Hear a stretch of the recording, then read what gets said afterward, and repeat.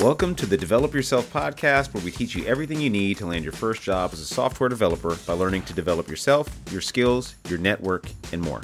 I'm Brian, your host. You ever get that little voice in the back of your head telling you that maybe you're not good enough? I got this voice in my head a lot when I was learning to code. In fact, there's a term for it, imposter syndrome, which you're probably familiar with by now. It affects a lot of us. Let me tell you, I've actually spoken with 500 developers over the last year and a half, and it is rampant. It is honestly a little bit concerning how all of us feel a little bit inadequate. But I don't want to just tell you some fluffy advice that, oh yeah, it's all in your head and it'll just go away. It'll just go away. Not quite true. At least that's not how it worked for me. So I'm going to break down how I deal with imposter syndrome as an engineering manager at this stage in my career, how I've learned to kind of live with it, use it as a catalyst for learning, and why I think that you should be chasing imposter syndrome rather than trying to avoid it throughout your career. So about 10 years ago, I transitioned careers to become a software developer. I have a whole backstory that's very salacious and full of crime and all sorts of other juicy details you can listen to in a previous podcast. Go check it out if you want to, but I won't get into that here. Anyway, became a software developer. Since then, I've worked at, 4 companies, multiple other contracts, started a couple businesses. I've written code for lots of different organizations for money, which has been really fun. I really enjoy it. I also own Parsity, a coding bootcamp. Check it out. So at each stage of this career, I've had this voice in the back of my head and was questioning, am I really qualified to be here? Was this luck? Is this to fill some sort of diversity quota? Did they make a big mistake by hiring me? Am I just going to get caught and just found out? And honestly, I did get kind of quote unquote found out at one very small startup. And I got, told that, hey, you're not performing super well. And I took that advice, and actually was a pivotal moment in my career. And it helped me become much better as a software developer and fill in some of the gaps that I had been missing from self-teaching and going to a couple boot camps. So it was a great moment. It helped me ultimately get promoted at the next place where I was. But anyway, there are dozens of articles and books about imposter syndrome, and they mostly kind of start off with this presumption that you're not, in fact, an imposter. And I would argue that you have to be an imposter at some point. If you want to be knowledgeable about something, then at some point you're going to have to get comfortable being a fool, because that is the way that you learn, by being curious, exposing your ignorance, and finally learning those things which you don't yet know, because that's how you learn. You don't know everything yet, because how could you? There's too much. So making this transition into software developer at a little bit of a later stage than most people, I was, in my 30s at this point, had a couple kids. It brought a lot of anxiety. I left a stable job that I had just got at a community college. People said, you're crazy. There's like a pension here. There's a career here, and you're going to throw it away to go to some place that has zero stability. And I'm like, well, yeah, let me try it out. And then I was working with people in their mid-20s, and they already had more experience than me, even though they were much younger. So I felt doubly insecure by seeing, oh, wow, my coworkers are much younger and also smarter than me. And here I am starting my career over again, at a later stage in my life. And so I learned to code, right, by the time I got the first job. But I had no clue about the logistics and culture around software development, things like version control with Git and GitHub, Agile, peer reviews, time estimates. I was also learning a lot about just writing code at this stage still. By the way, at Parsity, we take time to make sure that you know a lot of this stuff before you get on the job. But no matter how much we prepare you, you've still got to learn a lot on the job. My job, honestly, through Parsity is to get you barely hireable. And at this stage, when I got this job, I was probably less hireable. In fact, I know I was less hireable than 100% of Parsity grads.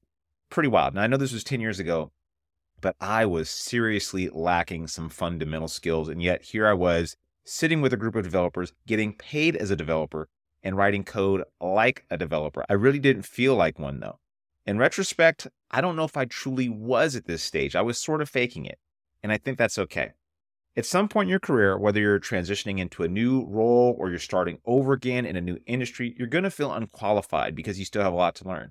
If you waited till you were actually ready to take the next stage, you probably would just be waiting for a long time. There's no magical aha moment where I transitioned into engineering manager or senior software engineer or mid-level software engineer where I'm like, I solved this bug and did this exact thing, and now I'm in this position. There is no moment like that. It just kind of happens. You get thrust into the position, you get the title, and next thing you know, you kind of have to earn the title as you're going. So at this beginning stage, we have to essentially get promoted based on our potential.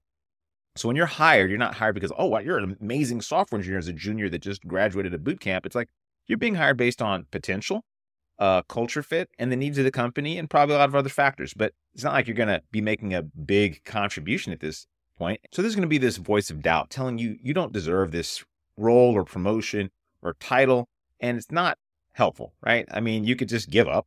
That's one way you could solve it. You say, hey, you know what? I'm just never going to do anything in my life. I'm going to forget all forward progress. I'm going to stay in the same place until I am absolutely ready.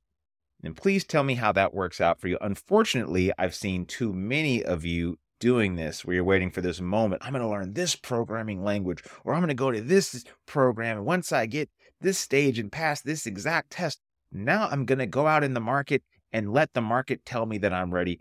You have to do things way before you're ready. That's actually a big push we're doing at Parsons now, getting people to begin applying way before they graduate, because first of all, it takes a while to get hired.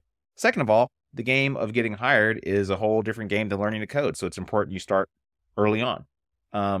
Anyway, the benefit of this imposter syndrome that you feel is that it can actually provide a catalyst to truly becoming the thing that you feel like you're faking.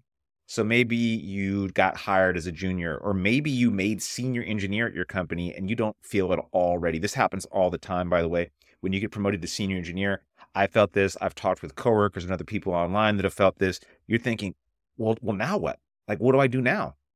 In your mind, you have this idea of what a senior engineer does, or what a junior engineer does, or somebody at Google does. And then you start thinking, what are the traits and the skills of these people that you respect? I want you to write those things down and then actually make a plan to acquire and internalize them. That is how I beat imposter syndrome, and that is a practical way that I think you can as well. I'm a little neurotic, if it wasn't clear. I've suffered through some debilitating imposter syndrome during the first few years as a software engineer, and that anxiety really hurt me at a small startup where I was working. I just kind of shut down, honestly. I just couldn't take it. My work suffered. I was like too afraid to participate in discussions, and it just came to a head when I got called out. And it was just one of the worst career experiences of my life, one of the most stressful periods I've ever had. I was working with people much, much smarter than me, much more accomplished, and they actually were completely polite and helpful, but it was all in my head. I got so far in my head that I just completely shut down and didn't make the kind of progress that I should have.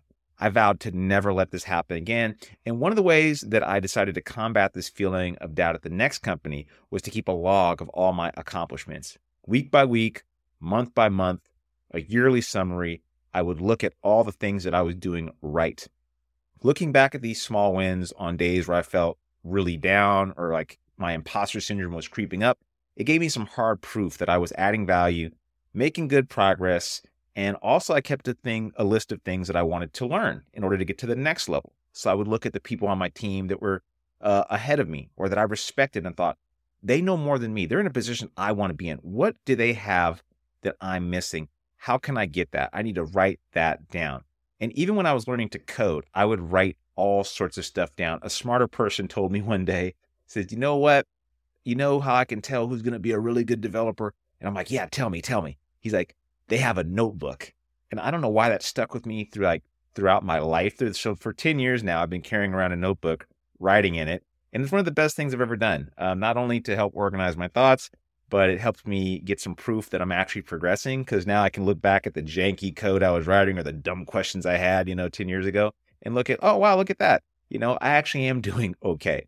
But keeping a brag document, like a log of all the things you're doing right, super, super helpful. Then on those days you're feeling super down and out, you go look at it and say, hey, you know what? I'm not doing so bad. So I think you're probably smart, or else you wouldn't be listening to this podcast, because only good-looking people that are super smart are listening to this podcast. And if you're smart, it makes it a little harder to lie to yourself.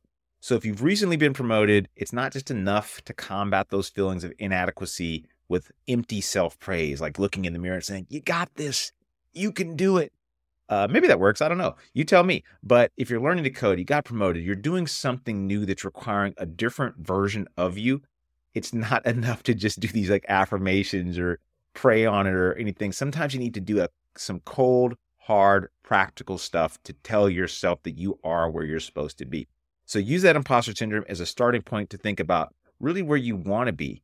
How do you feel like you belong? Taming that doubting voice with facts and accomplishments. You got to acquire what you admire in others in the same position. And remember that we all begin as imposters in some form. And the louder our actions speak to the contrary, the quieter that voice will become. Now, I hope that was helpful for you. And if the next goal in your life is to learn to code, join me at Parsity.io. And if you're not quite ready, join us at dev30.xyz, where we teach you JavaScript, the fundamentals, and get a massive discount to the coding bootcamp. And hopefully your imposter syndrome is less debilitating than mine, but just know that it is a fact, and that is the reality of doing cool new stuff. So hopefully that was helpful for you, and I'll see you around. That'll do it for today's episode of the Develop Yourself podcast. To learn more about becoming a software engineer with us, then check out Parsity.io. If you're not quite ready for that, then jump into our dev30.xyz program, which is 30 days of working on your mindset, habits, and JavaScript skills. Totally worth it. See you next week.